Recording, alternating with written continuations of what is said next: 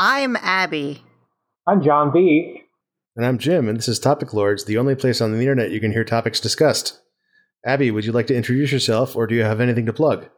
I don't have anything to plug. I haven't had anything to plug for a few months. I don't know. Business has been surprisingly slow lately. I'm a stand-up comic. My insulin pump just beeped into my microphone. You may have heard that. There's going to be a theme when I'm on the show. Special guest insulin pump. Heck yeah. I am a cyborg. I make no secrets about it, and I make no secrets about my plans for the purebred humanoids and what will happen to them in the future.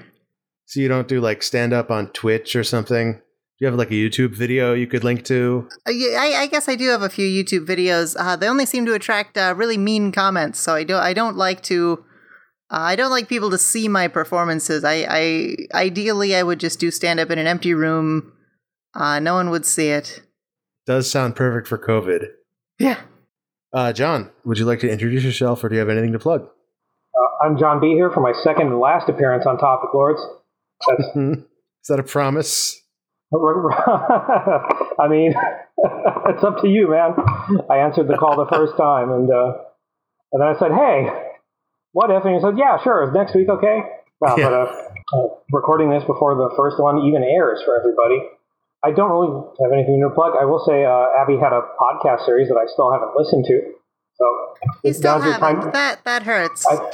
You know what? Everybody, I follow so many people. They all have podcasts. I listen to so many other podcasts. I've finally figured out like the optimal way to download them on my phone, because I'm still Web 1.0 trying to just go to a website and download a podcast, and that's not the way to do it. Oh, so. Bless you. That's the better way to do it. So, yeah. I also still haven't listened to your podcast. Oh, well, you haven't missed much. I did an audio sitcom sort of set sort of in an even more dystopian cyberpunk future called Cyber Cafe. Funny pun, haha, they work at a cafe, and one of them is a robot. It was very funny. We had to recast someone in one of the later episodes, and I did, and I re-recorded, but I was so disheartened to find out what I found out about the person we'd originally cast that I still haven't gotten around to editing the grand finale of the series. Was it that he had never listened to the show? That and, lesser crimes. He robbed a few banks. If you'd rather not talk about it, that's fine. Well, I guess I have talked about it. Fortunately, he had nothing to do with the writing of the show, so now that he's been recast, it's pure, it's untainted. Fucking Kevin Spacey ruining your show. I can't stand that guy. What did you ever see in him? What did I ever see him in? Are you ready for some topics? I think so. All right. Abby, your topic is A-Life and V-Pets of the late 90s. Why did they die? Where do we see them today? Well, I want to open this with a blatant advertisement for something, which is that Bandai just released like a 20th anniversary Digimon Tamagotchi sort of thing. It's available all over the place. Yeah, like the little physical Tamagotchi thing. It's got like all of the monsters from the first like 5 they released and a bunch of extras just in one little thing, and it's like better than any of the ones you could have gotten in the 90s, and they're very cheap, which is good because most of the virtual pets they've done in the last like 15 years have been way out of my price range. So it's really neat to see, and I wanted to mention because I never see anyone mentioning them just around because they're an asinine children's toy. But if lots of people buy this, and they keep releasing new colors, so I think people are buying them. Then maybe we'll see more toys from this little animal merchandise cartoon that I really like because I'm a child inside. I do like that they're a physical toy because I was expecting that any re-release of 90s like Tamagotchi type stuff would be a phone app, and that they would come down with some horrible disease that you would have to like pay microtransactions in order to not listen to them scream in pain. Oh, that's grim. That's grim. There was a Tamagotchi app. It was like 3D that connects to, and this is where I'm truly jealous. Is there's like a $60 Tamagotchi they released a couple years ago that's like Game Boy Color screen graphics, like full color. that apparently connects to some sort of a phone app. I don't know what on earth you do in the app, but it looks really neat. And, obviously the fad has long passed, so I don't know what the market is like for these things. But every couple of years they do like Tamagotchi video games, and there's a new wave of merchandise. So I have no idea how that whole... I don't know how Bandai operates in general. It's a large company that operates suspiciously. That is true. I still remember the first time I heard about Tamagotchi back in the 90s was actually through Newsweek. I was reading a lot of Newsweek back then.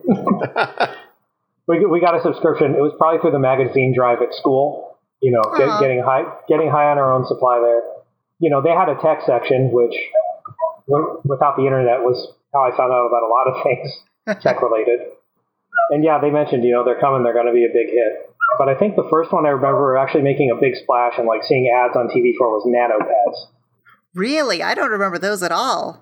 You don't remember NanoPets? What was the difference? They had a catchy jingle. Well, I know Tamagotchi evolve over time and like eventually, they die and then you go back and get a new one or whatever. But NanoPets were more like, they were like actual animals instead of kind of this made up. So they die and your machine is just bricked.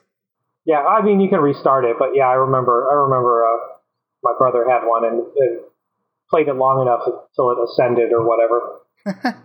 That's fun. I'm not going to lie. When I read Why Did They Die, I thought you were talking about like, oh, it's because you neglect them for a few days. Oh. Can I just say I have this wonderful image of a little like 8-year-old wearing a blazer with little elbow pads, buying Newsweek at the school book fair. And opening it up and eating like a candy cob pipe. I don't even know how that would work. A bubble pipe, blowing little bubbles, and reading about the new Tamagotchi. I wasn't that sophisticated of an intellectual. I still wore pretty much the same kind of T-shirts and shorts that I wear today. You could have just told us that you still wear elbow pads and blazers, and we would have all had a much more dignified image of you. I'm a terrible liar. But also, I bet your outfit that you're wearing right now would look adorable on an 8-year-old. Aww. Probably. I've got a unlicensed Smash Brothers fan T-shirt of some sort on right now. So. Right, and just imagine that like going down past your knees, the sleeves being way too long. I'll concede this. Yeah, more about Virtual Pets. The Chow Garden, of course, was a big. It's a classic. Yeah. You mentioned A-Life, and specifically, Nights into Dreams on Saturn had the A-Life system, which I never encountered firsthand. But it's so weird because like I played it after learning about it, and you can kind of like I read a guide to like how you can control the A-Life and make the monsters combine with the little alien guys, angel guys. Couldn't make it work. It's just too thin. It's weird. I don't think it's meant to happen. It's just an Easter egg that some lunatic put in. Yeah, from what I remember, it sounded like, kind of this afterthought, cool little thing that mostly ran on its own, and then the Chow Garden really expanded on that in the Sonic games. Yeah, and not many people remember the middling reviews the sequel Nights into Dreams got on the Wii, where they just had a dedicated, like, a garden where you put the little night angel guys. I don't even remember what their names were. Nightopians. The A-Life guys in that game, and you could just put them in a Chow Garden kind of thing. Put them in a box and shake it up and see what happens. So that was secretly the last gasp of the Chow Garden that no one remembers. I remember that game, but I didn't even know it had an A-Life revamp. Yeah, me either. When you were talking about how Bandai was it Bandai that just reissued a new virtual pet kind of a thing? I'm really hoping that hardware is hackable so you can make your own virtual pets. There have been a couple projects. I think the Tamagotchi community is ahead of the Digimon community, despite like using basically the same hardware, being made by the same company. But what are they called? The Raspberry Pis, little tiny programmable. They're not the Pis. They're tiny circuit board homemade ones, which are neat. Like a new piece of hardware. Yeah, that's cool too. There's a name for like one of the like popular hacker Raspberry Pi kind of things. We'll put it in the show notes. Yeah, but it's something I recommend you check out if you're into soldering wires together, which I am not. Right. I think the last time I had a virtual pet experience was with Nintendogs. Aww. They're probably still alive on my card, because I don't think they can die, because it's Nintendo. But I will say that, a lot of the appeal of that ran out when you get an actual dog. Aww. It's like, I'm doing all this stuff for real already. I like the idea of using Nintendogs to punish your actual dog. Like, look at how nice I'm being to this pretend dog. Well, it works both ways. Like, whichever one you get second, that's the one you give all your attention to. So if you have a real dog, you're going to be neglecting the real dog because you have an exciting new fake dog. That one was cool because you could actually, thanks to the 3DS microphone, not 3DS, the DS microphone, train them with voice commands, almost like a dog. So, I feel like when Nintendogs came out, I sort of got this vibe of like, oh, virtual pet, like that whole wave crested and died. And now here's like this sort of retro Nintendogs thing. And now, 15 years on, I feel like we still sort of have a wave every 2 years or so of some new, there was Pokemon Go, which I would say is kind of with the photographs and stuff. It was sort of trying to scratch some of those itches. Yeah. The Pokemon Go, I feel like, the way I play it at least, is that when I get a new Pokemon that's better than my old one of the same species, I just turn the old one into glue. So there's no sense of in the Pokemon RPGs, you level up a Pokemon and it becomes kind of your companion, but that's very much not how I play the Pokemon Go version of it. You sicken me. I know. Have you guys heard of Wappy Dog? I've heard the name. What on earth is that? It's a robot dog accessory for the Nintendo DS. Oh. So it's kind of taking the Nintendog's idea, but adding a physical plastic dog that does a little bit of motion. Oh. And I remember two things. I never actually played with it, but I remember watching videos because I was curious. It is a very cute looking dog. This is precious. I know two things about it that I remember from watching the videos. One is that the tail is a lever, so it knows if you pulled its tail. And the only reason that is an input is so it can get upset that you pulled its tail. And the other one is that there's one track in there that's a banger. I'll put a clip in the podcast.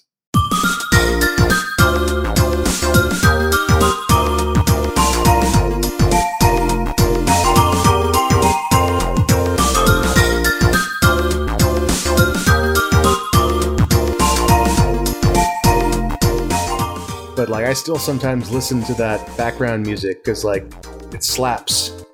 Yeah, I remember that coming out. I forgot all about it. That's adorable. It just makes me think of Rob on the old Nintendo. Was it anything like that, or does it do things, or does it just sort of pose? Wappy Dog can move. It has wheels in its feet. I never played with Robotic Operating Buddy, but I did do some research to find out what that robot does, and it's extremely disappointing. It picks up discs, right? Is that it? Yes. It picks up.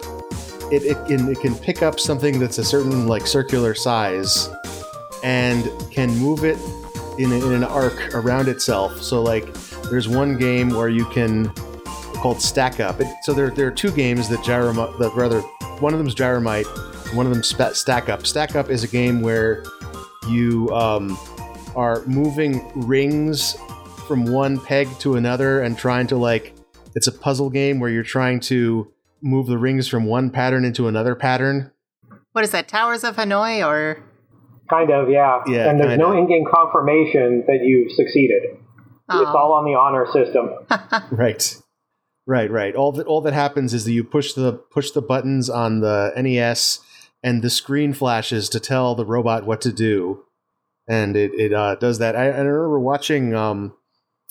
There's a speedrunner called the Mexican Runner, who was trying to beat every NES game, and he was playing this game over Skype because he didn't have the robot, but he knew somebody who did, so he was watching this robot over Skype and sending signals to it over Skype. And one thing that happens when you're playing this game is that the robot like fucks up and drops things on the floor all the time, and you have to manually fix it. And the guy who had set it up for him had like left for dinner. So like there went that session. The other game is Gyromite, which is based on the other thing that the robot can do, which is that it can take the thing in its hand and spin it. Like it can rev it up.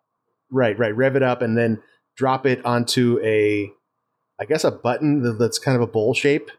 Yeah.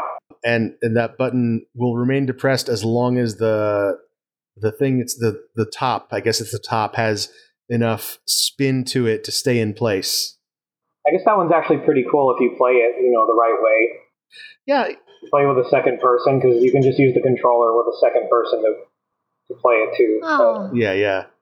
I remember playing with the second controller with my feet, because we had that cartridge, but we didn't have the robot. Yeah, the cartridge is fairly common. You can find it without the robot, but Stack Up is actually pretty rare, especially for the full set with all the pieces. I've heard of Gyromite a lot. I've never heard of Stack Up. Well, and for good reason. It's terrible. Yeah, I think the last time it got a reference was in the first Wario, where there was one of the micro games with Stack Up. Yeah. The other A-Life thing I was thinking when I saw this topic was with Furby. Oh, no. Oh, yeah. We had a Furby in 2013 was coming back, right? Was it? There was this big relaunch. Someone on Twitter was making a long Furby recently, which was pretty great. And there were some licensed virtual pets too, but Furby had some licensed characters. There was a Yoda, talking Yoda that Tiger did that was compatible with Furby, so they could talk to the Furbies. Oh, wow. Because they could talk to each other. And there was also a Gizmo from Gremlins Furby. And the one thing that I'm surprised nobody has done is have Yoda and Gizmo talk to each other. For some reason, I can't find video of that on the internet. I'm surprised it's not out there. Yeah, that seems like something that should be your quest. Yeah, it's one of those things like, hey, I should spend the money to grab both these now. They're not super rare, but they're more than I want to spend on a toy.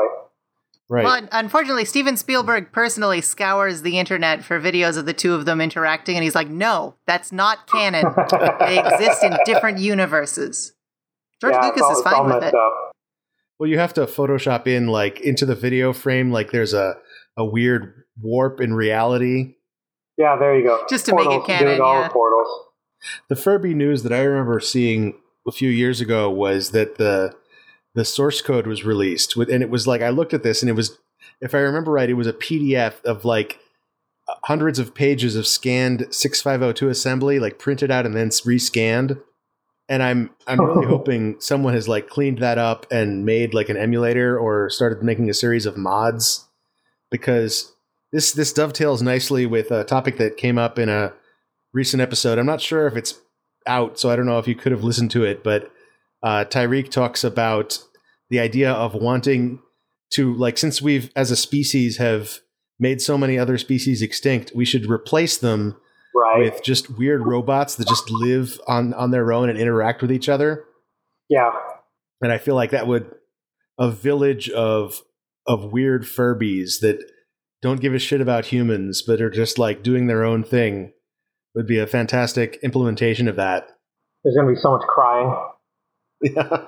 We had an off-brand Furby that I don't think you could interact with, but it would just sort of randomly make noises, and it had a little plastic egg that you could put in a pouch that would it would hatch, but you could just open the egg, and there was just another smaller stuffed animal in it that didn't do anything. And but it stillborn. I don't know what was going on, because I distinctly remember this thing would just randomly talk in the middle of the night for 2 years. And I'm positive we took the batteries out and it was still talking. That sounds like my experience with an actual Furby. That's very frightening. I never played Seaman, but we'd be remiss to not at least mention it here. Absolutely. Oh, yeah. Absolutely. If I could step back a second to Wappy Dog, actually, and then we can go on to Seaman. I was looking it up because I'd not heard of it. And one of the top results is from a blog called Dad Does, with the header, Wappy Dog, virtual pet, video game, or toy. Yes, Dad does. which for some reason just reads to be like, what is it, that lawyer on The Simpsons?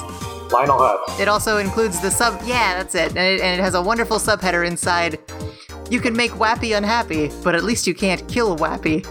Activision assures us that there is no sad ending. Wappy is immortal. That sounds like a challenge. Yeah. Followed by at the end, today was a bad day for shelter dogs. Incredibly grim blog. It hasn't been updated since 2017, it looks like. He just gave up after that. Wait, so is the hypothesis here that Wappy Dog is such a better dog than real dogs that real dogs now all have to die? Oh my god. I mean, all real dogs have to die. But they go to heaven. Well, not anymore. Wappy Dog goes straight to hell. It has no soul, so therefore. Also, Hey You Pikachu. There's another one. Okay. Oh, yeah. Oh, we never had Hey You Pikachu. I've heard it's terrible, but... Like, I've never played either of them, but in my headcanon, Hey You Pikachu is like the chaotic good version of Seaman. Sounds about right. Yeah, my brother had it, and I think it probably got 2 or 3 hours of play. Oh. I saw the pieces hanging around here somewhere, but that sure was a thing that happened. I like the idea of Pikachu, like, turning to you and saying, like, have you ever been in a band? Who was the last person you kissed? Tell me. I did watch the GDC, the postmortem of Seaman, and the most important takeaway from that was that the developer, I forget his name, but the developer went into that project with the intention of trying to make a piece of software that would create the same reaction in every player. He tried like really hard, like, well, I can't make everybody laugh, and I can't make everybody happy, and I can't make everybody sad, but what I can do is annoy everybody. So he proceeded with that goal. It's Ute Saito, by the way. Thank you. Yeah. What is a Ute? I was thinking Noob Saibot. Also did Sim Tower and Odama. Oh my gosh, Sim Tower is great. Is that a PC game? Yeah. It's just like a 2D Sim City. You just like build a flat tower and you like rent out, like, oh, we'll put a cafe here, and so an office will move in next to it, or they'll be happy next to it because then they can get coffee. It's sort of like this whole balance thing. And as you grow out, then you'll have, some people don't like to be low down. Some people want the bottom floor, which you can only have one floor of that. So it's kind of its own artificial life. Yeah. It is. It is. And Project High Rise from a different developer is sort of basically the same thing, but more recently. Highly recommended. Yeah, Sim Tower was also, I guess in Japan it was just called The Tower, and then Maxis licensed it for the US. But it did come to SP, or Game Boy Advance SP, as The Tower SP. Huh. Apparently that port's not very good, though. I don't know. I can't fathom playing that on a Game Boy. Well, they put SimCity 2000 on there as well, so... What? Yeah. Why? You play it like Mario, you're just jumping down the street. Are you ready for another topic? I think so. John, your topic is San Diego, California. In San Diego, California. Not born, but raised. Yeah, I brought this up because I know you spent some time here from past shows, and I've lived here most of my life. Let's talk about San Diego. What are your memories of San Diego, California? I like the Torrey Pines Park. I really like the burritos. I miss the burritos in San Diego, and that's honestly, like, aside from a couple of friends who still live there, that's pretty much the only thing I miss about San Diego. Ouch. But the burritos are like, you can't get anything like that, as far as I can tell, anywhere else in the world. Like the Bay Area has its own like mission style burrito, which is a very different beast. Yeah. What's different about it? So in San Diego, like if you order for example, a carne asada burrito, what you're going to get is just the meat and guacamole wrapped in a tortilla, and pico de gallo. And I've actually asked for those three things, like just those three things in a burrito in the Bay Area, and they kind of gave me a funny look, but they did it, and then like it just didn't taste anything like it because it like. And I wish I were a chef so I could figure this shit out, but like I'm pretty like the pico de gallo is different. The way the meat is prepared is different. I think one of the tricks is that they put lard in the tortilla. That sounds right. For somebody who's lived here like almost all my life, I don't actually have a lot of burrito knowledge. It's kind of shameful, really. It's okay. You can talk about the rest of the Giesel Library in UCSD. I've never been. Is that really how it's pronounced? That's delightful. Is it Geisel? I'm not sure. It's named after Dr. Seuss. I've always said Geisel, but yeah, that's an interesting brutalist building. That I mean, it uses all the concrete, but it doesn't look like any other brutalist building I've really seen because it actually looks cool. Oh yeah, it's sort of raised up on little feet, and it's got a sort of a swirly tail, and it's called like the Spangdangler building, right? You know, if you tone it down just a little, you can kind of see it doesn't not resemble that. It's more like a tree. It's weird. There's a big base floor, and like I said, I've never been. I don't know if I've even been on the UCSD campus, but yeah, from the upper stories, there's like a ground level. There's like 2 ground levels, from what I've seen. There's like a main entrance, and then it's kind of built into the side of a little hill or whatever. From up on the hill, it looks basically just like a tree, like a big concrete tree. The floors go up and they get wider up to the middle, and then they get tinier up to the top. Like a Space Invader. Kind of, yeah. It's kind of like a UFO on a stalk. How many UFOs have you ever seen to compare it to? In video games, thousands. I just think it would be really funny if a topic about just talking about San Diego turned into the revelation of life on outer space. All the UFOs? Well, it is a big military area. There's several large military bases in the county. Lots of Navy and Marines. Yeah, there could very well be some alien activity. But yeah, growing up, I didn't have like I grew up in the north part of the county, and I didn't have a lot of reason to go downtown or anything like that outside of like school field trips. So we got SeaWorld down here, which is always a big one. The zoo, and the San Diego Zoo actually runs a facility called the it used to be called the Wild Animal Park. Now it's the Safari Park, which is really unique compared to most zoos because they set up a habitat that's kind of like the natural area that all these Asian and African animals would be in. So there's this wide enclosure, and you can go on a little tram tour around it. They've changed that up too since I was here, but it's a little nicer experience than just your typical zoo. But it's a little out of the way, whereas the zoo itself is in Balboa Park. Right. That is such a nice park. The little Olympic Village thing.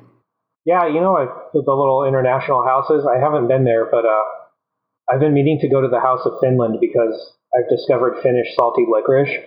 And the grocery store that I usually get it from the import food section just has like the baby grade level, introductory level of that. And they get saltier and saltier. Really? Yeah.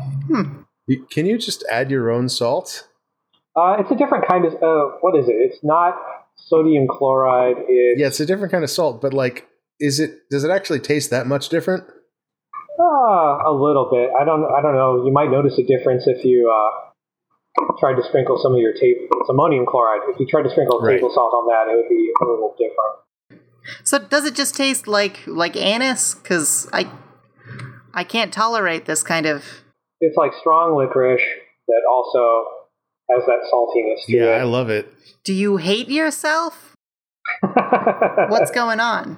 I don't know. You know, I'm not super picky. There are things I won't eat. There are definitely things that I won't eat. Name one thing you won't eat if you will eat salted licorice. I'm not a big fan of a lot of seafood, actually. Oh, yeah. Same. But for some reason, black licorice, and I mean, part of it is just like the idea I know other people hate it, and I'm fine with it. So I grew to enjoy it even more. Yeah, it makes you feel like a Superman. It does. I heard one person tell me the secret is if you eat licorice, you never have to share it with your friend group. Oh, yeah. Would you say that's part of the appeal? Oh, I mean, I just buy a little packet and I have no friends anyway, so that cuts down on it. I'm your friend. You should send me candy. That's not true. I have friends. I just never see any of them. Even less now. But we see plenty of you, John. Yeah, I know. Lurking in the floorboards. There's the power plant that's shaped like nipples. Yeah, the decommissioned San Onofre power plant. And they're working on dismantling it now, finally. There was a leak, 10 years ago now. Oh, wow. They shut it down. It hasn't been operating a while. But wait, was it milk? Was it milk coming out of the top? Well, I mean, that'd be in perfect working order. It would still be going. But funny thing, that's actually in a video game. Oh, yeah, you sent me a link to that. Yeah, some time ago, yeah. That's California, really like the perfect reference for everything that I remember from San Diego, because I was like, I recognized all of it. Well, do you remember the name of it? California Speed by Midway. And one of their racing games, kind of adjacent to the Rush series and all that. Right. But yeah, there's a bunch of different tracks based on areas all around California. And the San Diego one is kind of hilarious because it is sort of geographically accurate, and then you're going down, I guess, what passes for Interstate 5. Right. And the first big thing you see is that power plant. Right. And then you're almost immediately in Mexico. So you basically skipped over the whole county because that power plant is basically on Camp Pendleton, which is north of the county. That's like the northern border. That's the only thing that keeps San Diego from blending into LA, the northern county. So yeah, you go right from the northern border all the way to the southern border of the county in that game. You spend about 3 minutes, yeah. Yeah, you spend about a third of the track in Mexico, and then you circle back up to cross the Coronado Bay Bridge into Coronado and go across the aircraft carriers at the Navy base and stuff. Right. And you end up at the Hotel del Coronado, which is another famous location. Which, if people have seen it in something, it's probably been the movie Some Like It Hot. Oh, interesting. It's in there, and that was another favorite hangout of Dr. Seuss. Oh, talking of Some Like It Hot, could one of you settle an argument I had with my partner the other day? Jim's legs are better than mine. Oh, okay. I figured it would have been the other way around. So the bit at the end when what is it, Jack Lemmon?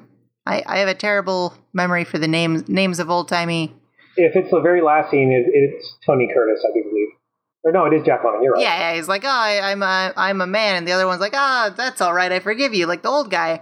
And I always read that line as, that's it.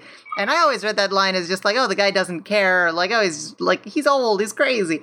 Morgan apparently has always thought like, he knew the whole time, and it's like a genuine romance. And I just can't decide which I believe anymore.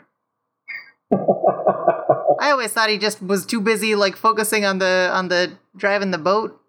They're on a speedboat or something, right? They're boating away. Yeah. And Jack Lemmon's furious because the guy doesn't get it. I don't know if the guy knew. I think he generally just doesn't care because he's crazy and old. Oh. Or he just doesn't care because he's not.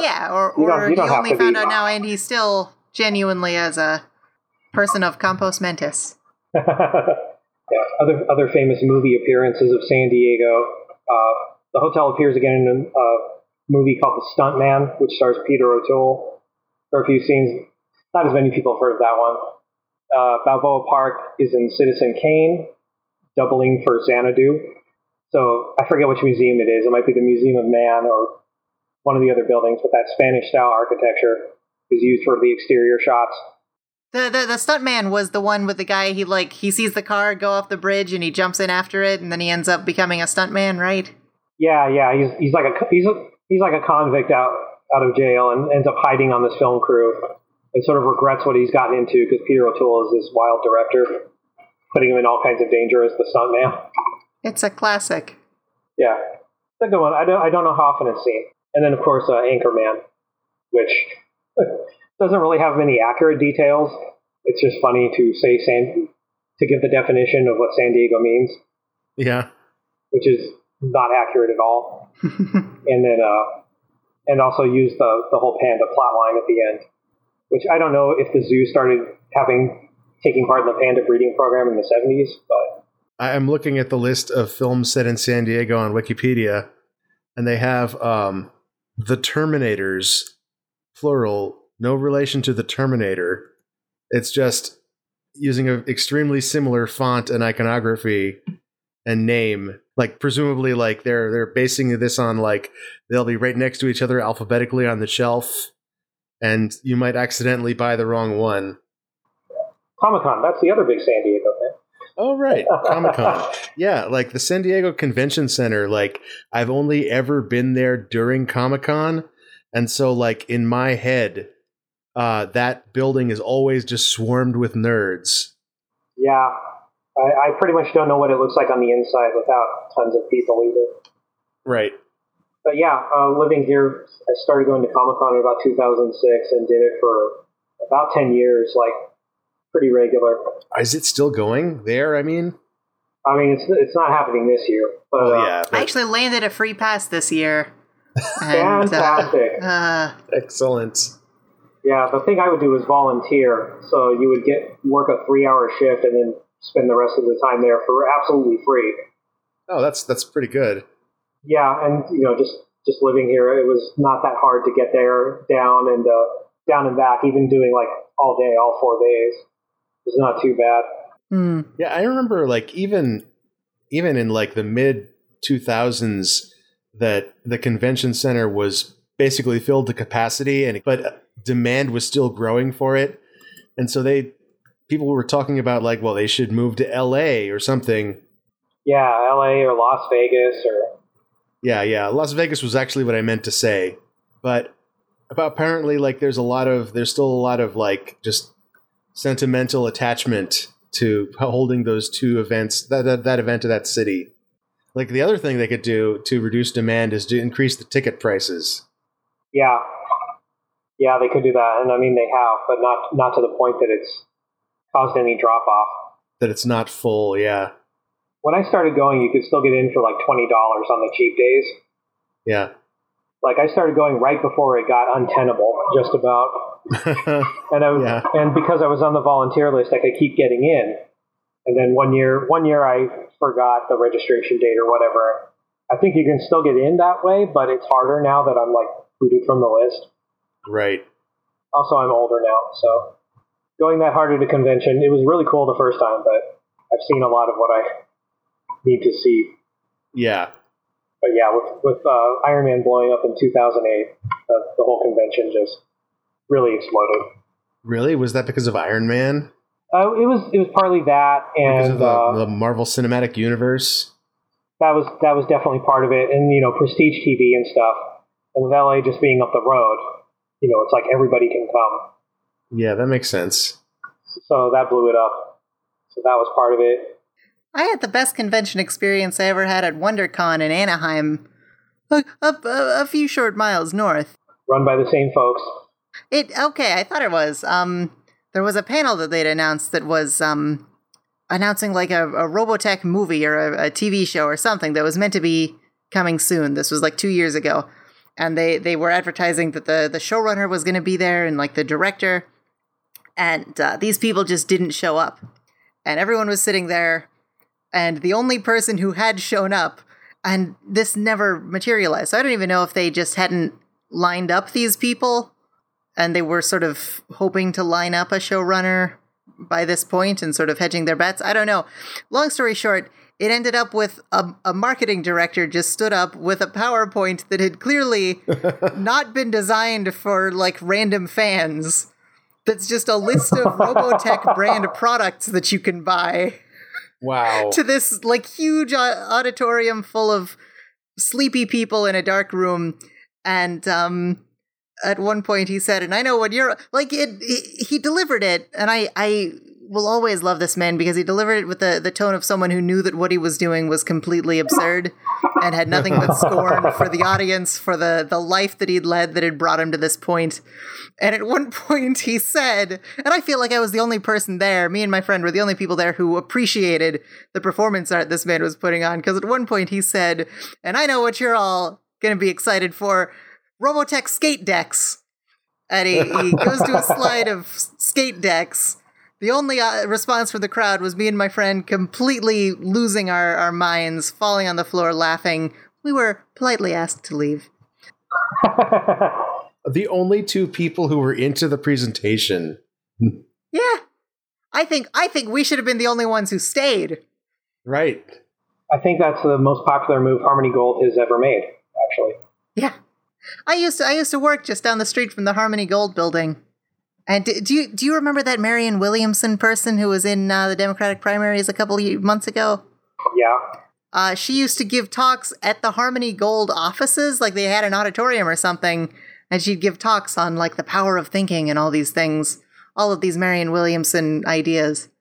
And I've always wondered if she ever watched Robotech and what she thought of it.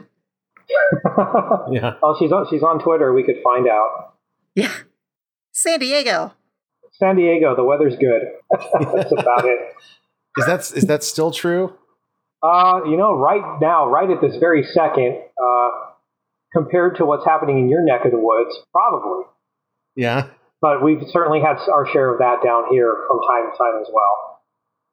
Yeah. I remember brush fires being a thing even when I lived there. So I imagine it's only gotten worse now. I mean, in the last 20 years, we've had like 3 or 4 quite large ones where the entire sky turned orange. So yeah, that didn't used to happen in the 90s. Right.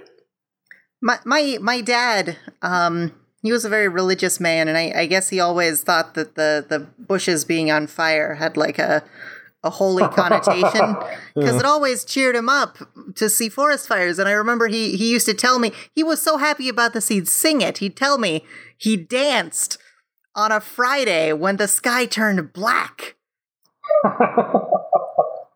Well, that's a good song lyric. I'm despite not being religious, I'm open to the idea that these burning bushes are God telling us something, but I don't think it's an occasion for dancing. Like the idea of them all being a different competing god. The entire pantheon. Yeah. Or maybe we've all been ascended by the same god, and we're all being called separately by different bushes. What I've determined over the past few days is that California just sucks now, and it's time to go. Yeah, I just saw your tweet earlier about an hour before this. Yeah, I've been leaning the same way. That's the other thing about San Diego is we're not quite Bay Area real estate yet, but it's getting there. Yeah.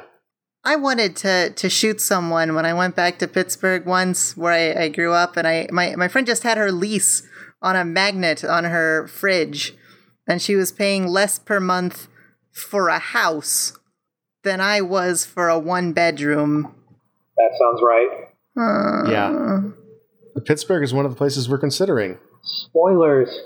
It's okay. The mayor has been sending out an awful lot of cops to beat up teenagers lately, but I think that's every city, so. Yeah, that's a lot of cities. That's even Portland is doing that. Bastards. Are we ready for another topic? I think so. So, my topic is Bloodlust Software and the 90s indie game scene. And Bloodlust Software was 2 teenagers, like 2 high school students, Ethan Petty, and I'm going to try to pronounce this name even though I've never heard it pronounced in my life, Icer Addis, Icer. And Addis was, I'll just say the last name because I know I can pronounce that, was clearly like a savant as a programmer. And Ethan Petty was clearly like not a very talented artist, but he worked real hard. And they had like a similar, apparently a very similar design ethos, and they put out this series of shareware games which were terrible, but also like just absolutely incredible accomplishments for even for like even today. I would say that's a solid indie game. But for like a high school student in the 90s, that's incredible. And of course, they both went on to, like, Ethan Petty is now working. He was a writer on the Watch Dogs series, and Addis worked on Madden NFL and at Zynga. Yeah, that's interesting because looking at videos of their games, like having a command come up, letting you press F to like vault over your dead wife's grave absolutely feels in tune with the things that these guys made. If that were done on purpose, yeah, I agree. But yeah, like these games are like very much. So it was a thing back in the 90s, and I'm sure it was like a reaction to the culture of people trying to hide violence from children, where it became cool to enjoy media that were incredibly violent just to piss off the straights, basically. And that became like a form of rebellion. And I think that's what's happening here in Bloodlust software, because so much of it is over the top gory and played for laughs. It's really, I still think that stuff is funny, but also I am kind of glad that we're moving away from that as a culture. Yeah. The 90s were a time, man, for gross out. They definitely were. It was a very punch down kind of a time. I remember downloading Time Slaughter, their fighting game, off of, I forget if it was GameHippo yet, freegames.org/GameHippo. And like you said, that is an ambitious project. Yes. For two people. As a fighting game, probably not great, but like everything is there. It's certainly not for lack of effort. I mean, it's just really hard to balance a fighting game and make a good fighting game. Yeah. So they got about as close as anyone could hope to, and further than, I don't know, anything of the same vintage almost. Yeah.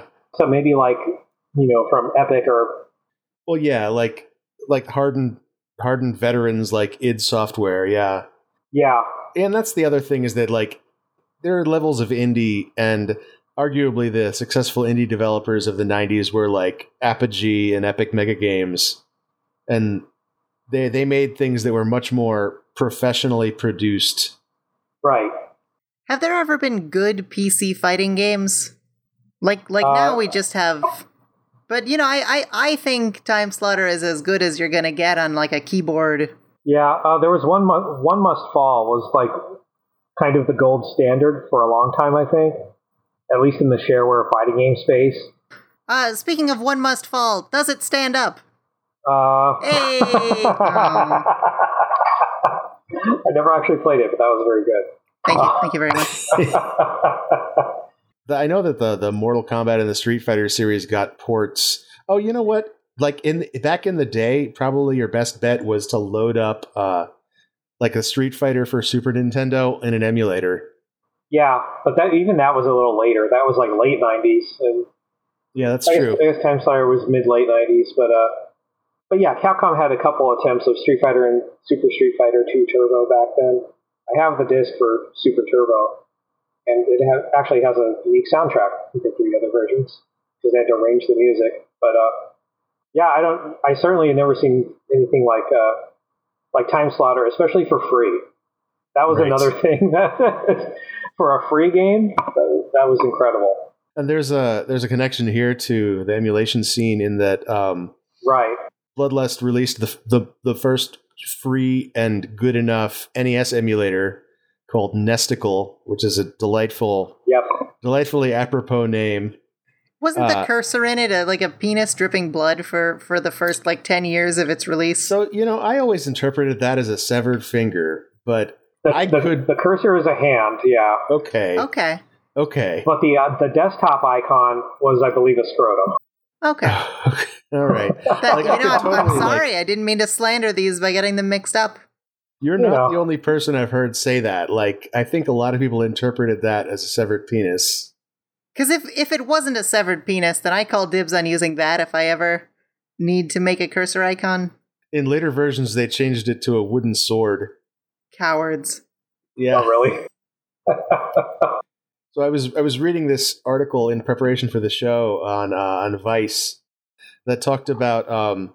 So he went on to make another emulator for the Genesis called Genesist, and there were always rumors about that he was going to make Snesticle for a Super Nintendo emulation, and eventually, Z-SNES took that space in people's minds. Like that was the good free emulator that people used. But the end of the article in Vice was, let me see if I can pull it up so I can get the details right here.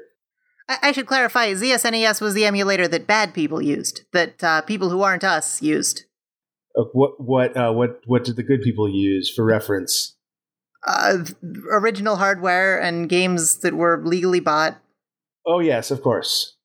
I mean, I use the SNES, but I made sure to delete the ROMs every 24 hours. So he worked on, he's credited for Fight Night Round 2, but the extent of his involvement was that you could unlock Super Punch-Out in emulation in Fight Night Round 2.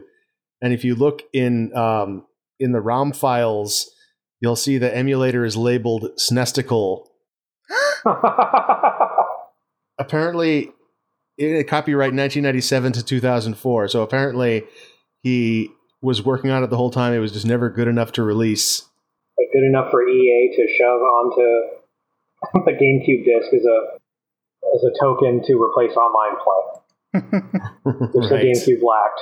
Well, you know what it was ZSNES had that little snow falling effect. There you go. And he knew he could never beat it. Yep. I liked SNES 9X better for some reason. What kind of precipitation did that have? I think none. I think it was simpler. That's why.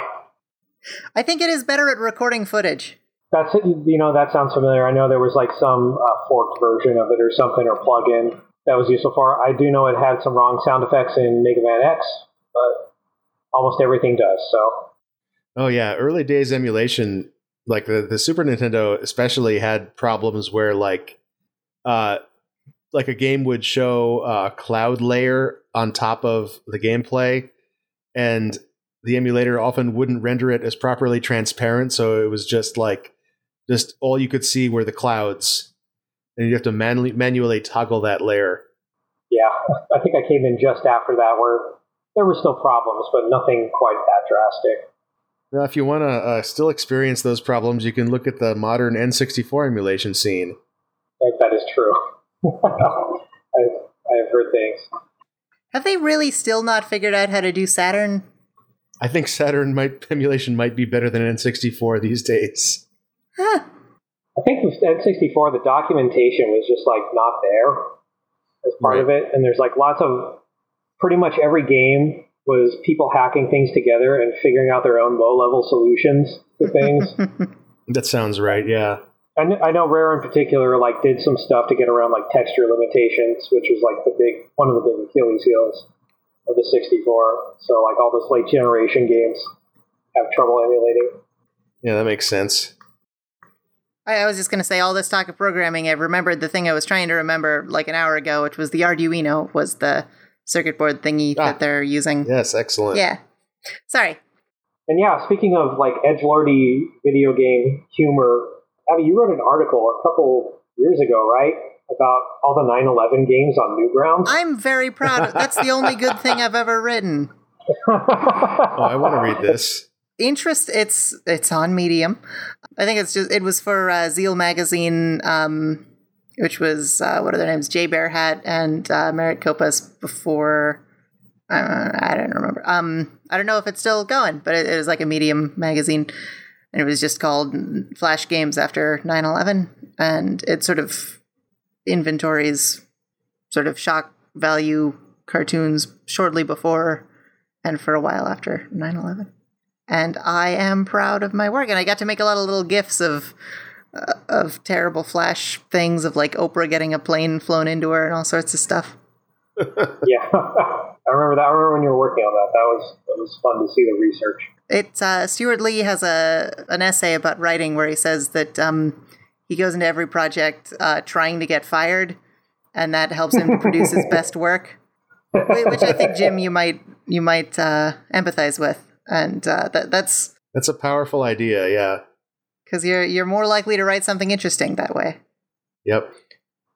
Newgrounds, that's a topic on its own. It was interesting because I wrote to Tom Fulp, the Newgrounds founder, about one of the games he'd made that was a Guantanamo Bay virtual pet, bringing us back again, where you would alternately torture and heal people. I think there was also There were a lot of those. There was also one where you could do that to Osama bin Laden specifically. But the Newgrounds founder had done a game like that, and I'd sort of emailed him asking, like, you know, like, do you have any thoughts about this in, like, the modern day? And he wrote, like, a very thoughtful, very insightful, like, piece. But I think I kind of gave him the impression that I was writing this as, like, these people are monsters, which, like, it's 20, even if they are, like, it's 20 years ago. Everyone changes. And so, like, I don't think he ever read the article. And I think he might have sort of, like, gone to bed that night sort of feeling like, now someone's going to be writing mean things about me. I'm sad now. And I feel bad about that because I was genuinely, like, moved by what he'd written. Sort of about, like, his feelings at the time and now. Thoughtful guy. Yeah, Seems nice. Seems nice. Another San Diego resident, Newgrounds headquarters here. I didn't know that. That's neat. Yeah, I've seen the Behemoth had a booth at Comic-Con pretty often. I remember when all they had was Alien Hominid, their first game, and just saw the copy of on GameCube. But I wish there was an arcade cabinet of that. It would have been great, like right next to Metal Slug at like the laundromat. We have Metal Slug 3 at our local laundromat. It's great. X was the one I played in college a lot, so partial to that one. That's the one where Nadia's like, you're not strong enough to defeat Sigma yet.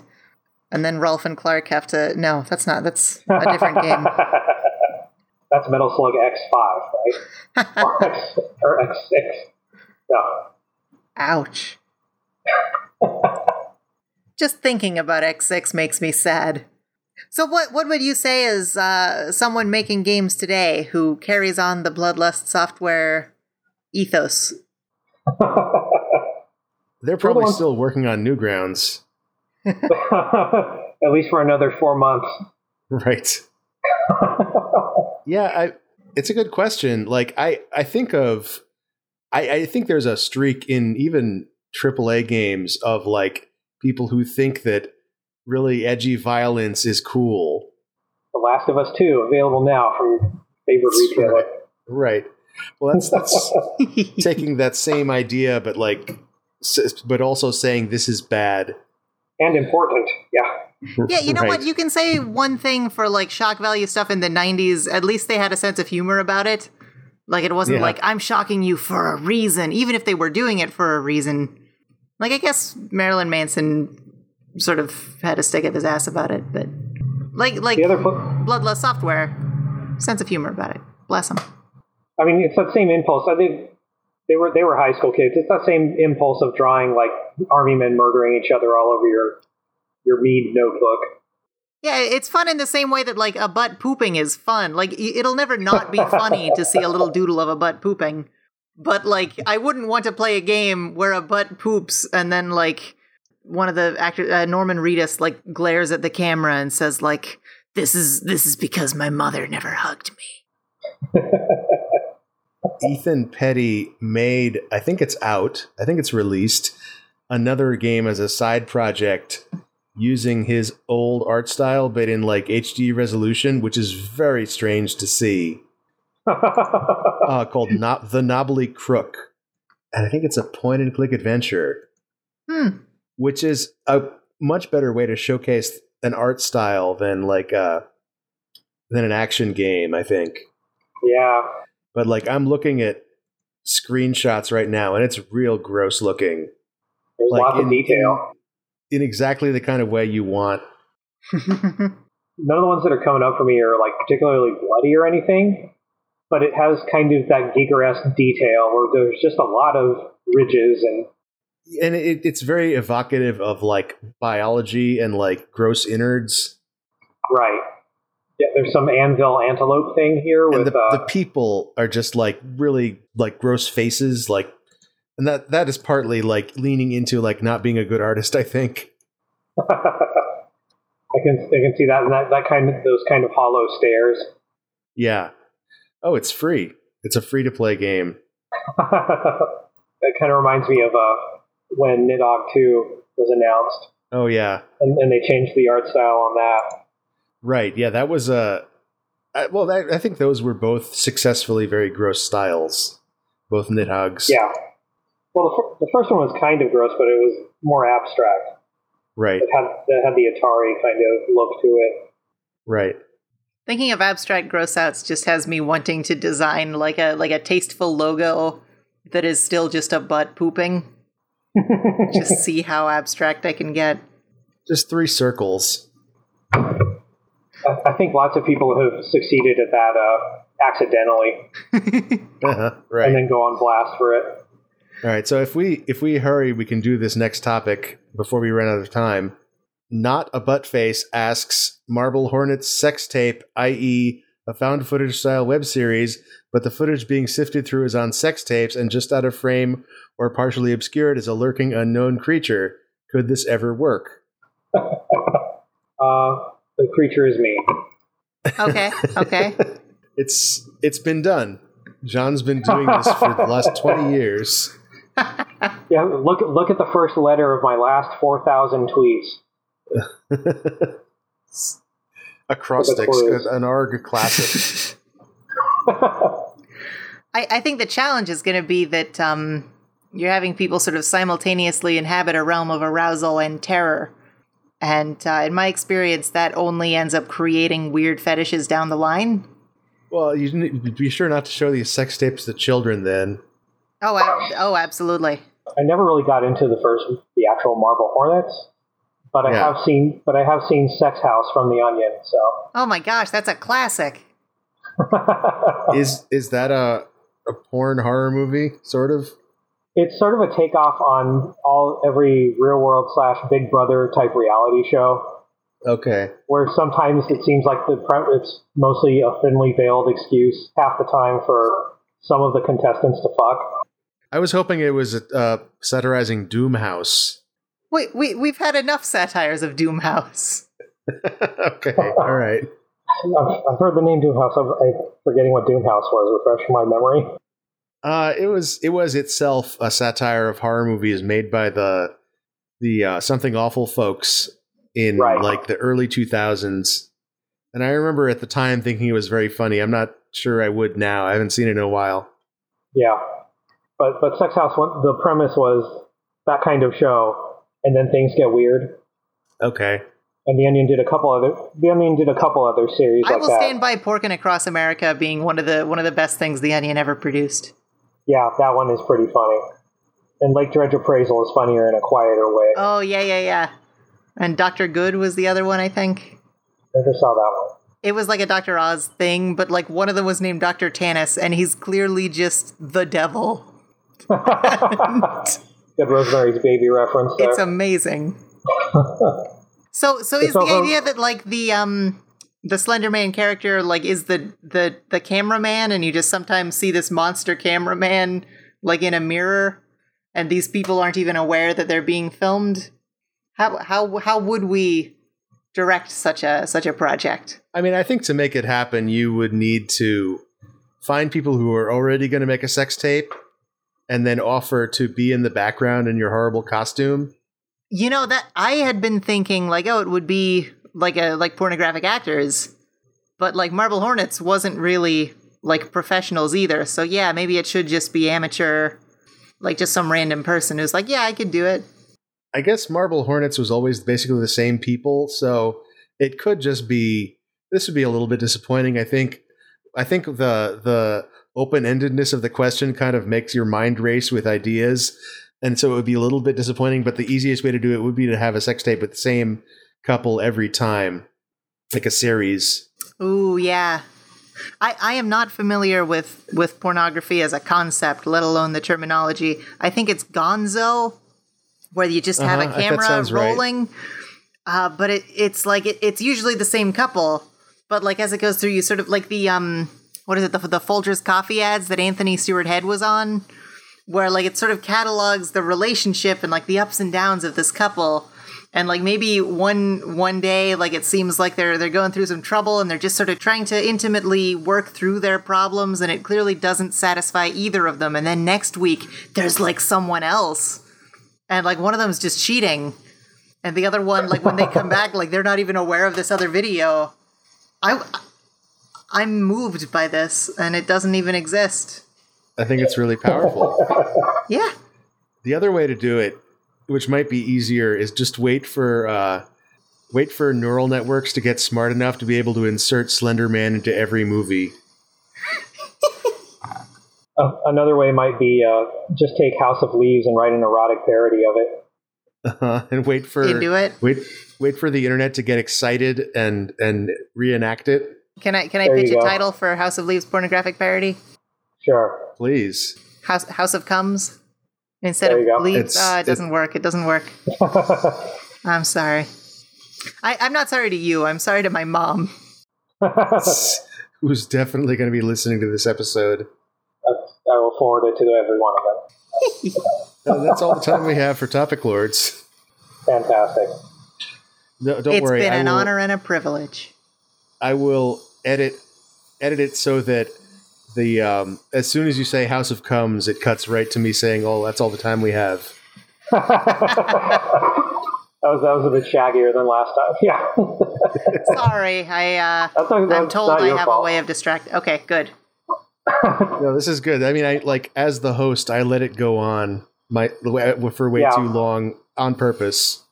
So we got to some places in there. I know. We sure did. It took some time, but we got there. Abby, excellent. If this is something that you want, where can people find you on the internet? I am on Twitter at MIZABITHA, Ms. Abatha, and Abby Denton. Oh, I didn't know how to pronounce that. Well, it's a fake name anyway. Abby's my middle name in real life. That's fair. Yeah. Although apparently, I think actual people actually named Abatha pronounce it Abitha. I think. I've only met one. Who knows? And abbydenton.podbean.com has my sitcom Cyber Cafe that I recommend. I'm pretty proud of my work on it. Has Hollywood Steve from the Yacht Rock show and podcast. Stars as a brain in a jar who works at a coffee shop. Excellent. And John, if this is something that you want, where can people find you on the internet? Hey, if you listened to the last episode, you already heard I'm at YouOldSo-and-so on Twitter. That's where I do most of my stuff. None of it is really an active, creative endeavor that you can follow, except in the sense that my own life is its own sort of magnum opus. So follow me there. That's what we like to hear. If you love or hate me, follow me there. Can I interest you in the services of an art critic in the magnum opus of your life? Sure. Because I'd give it a B+. That sounds about right.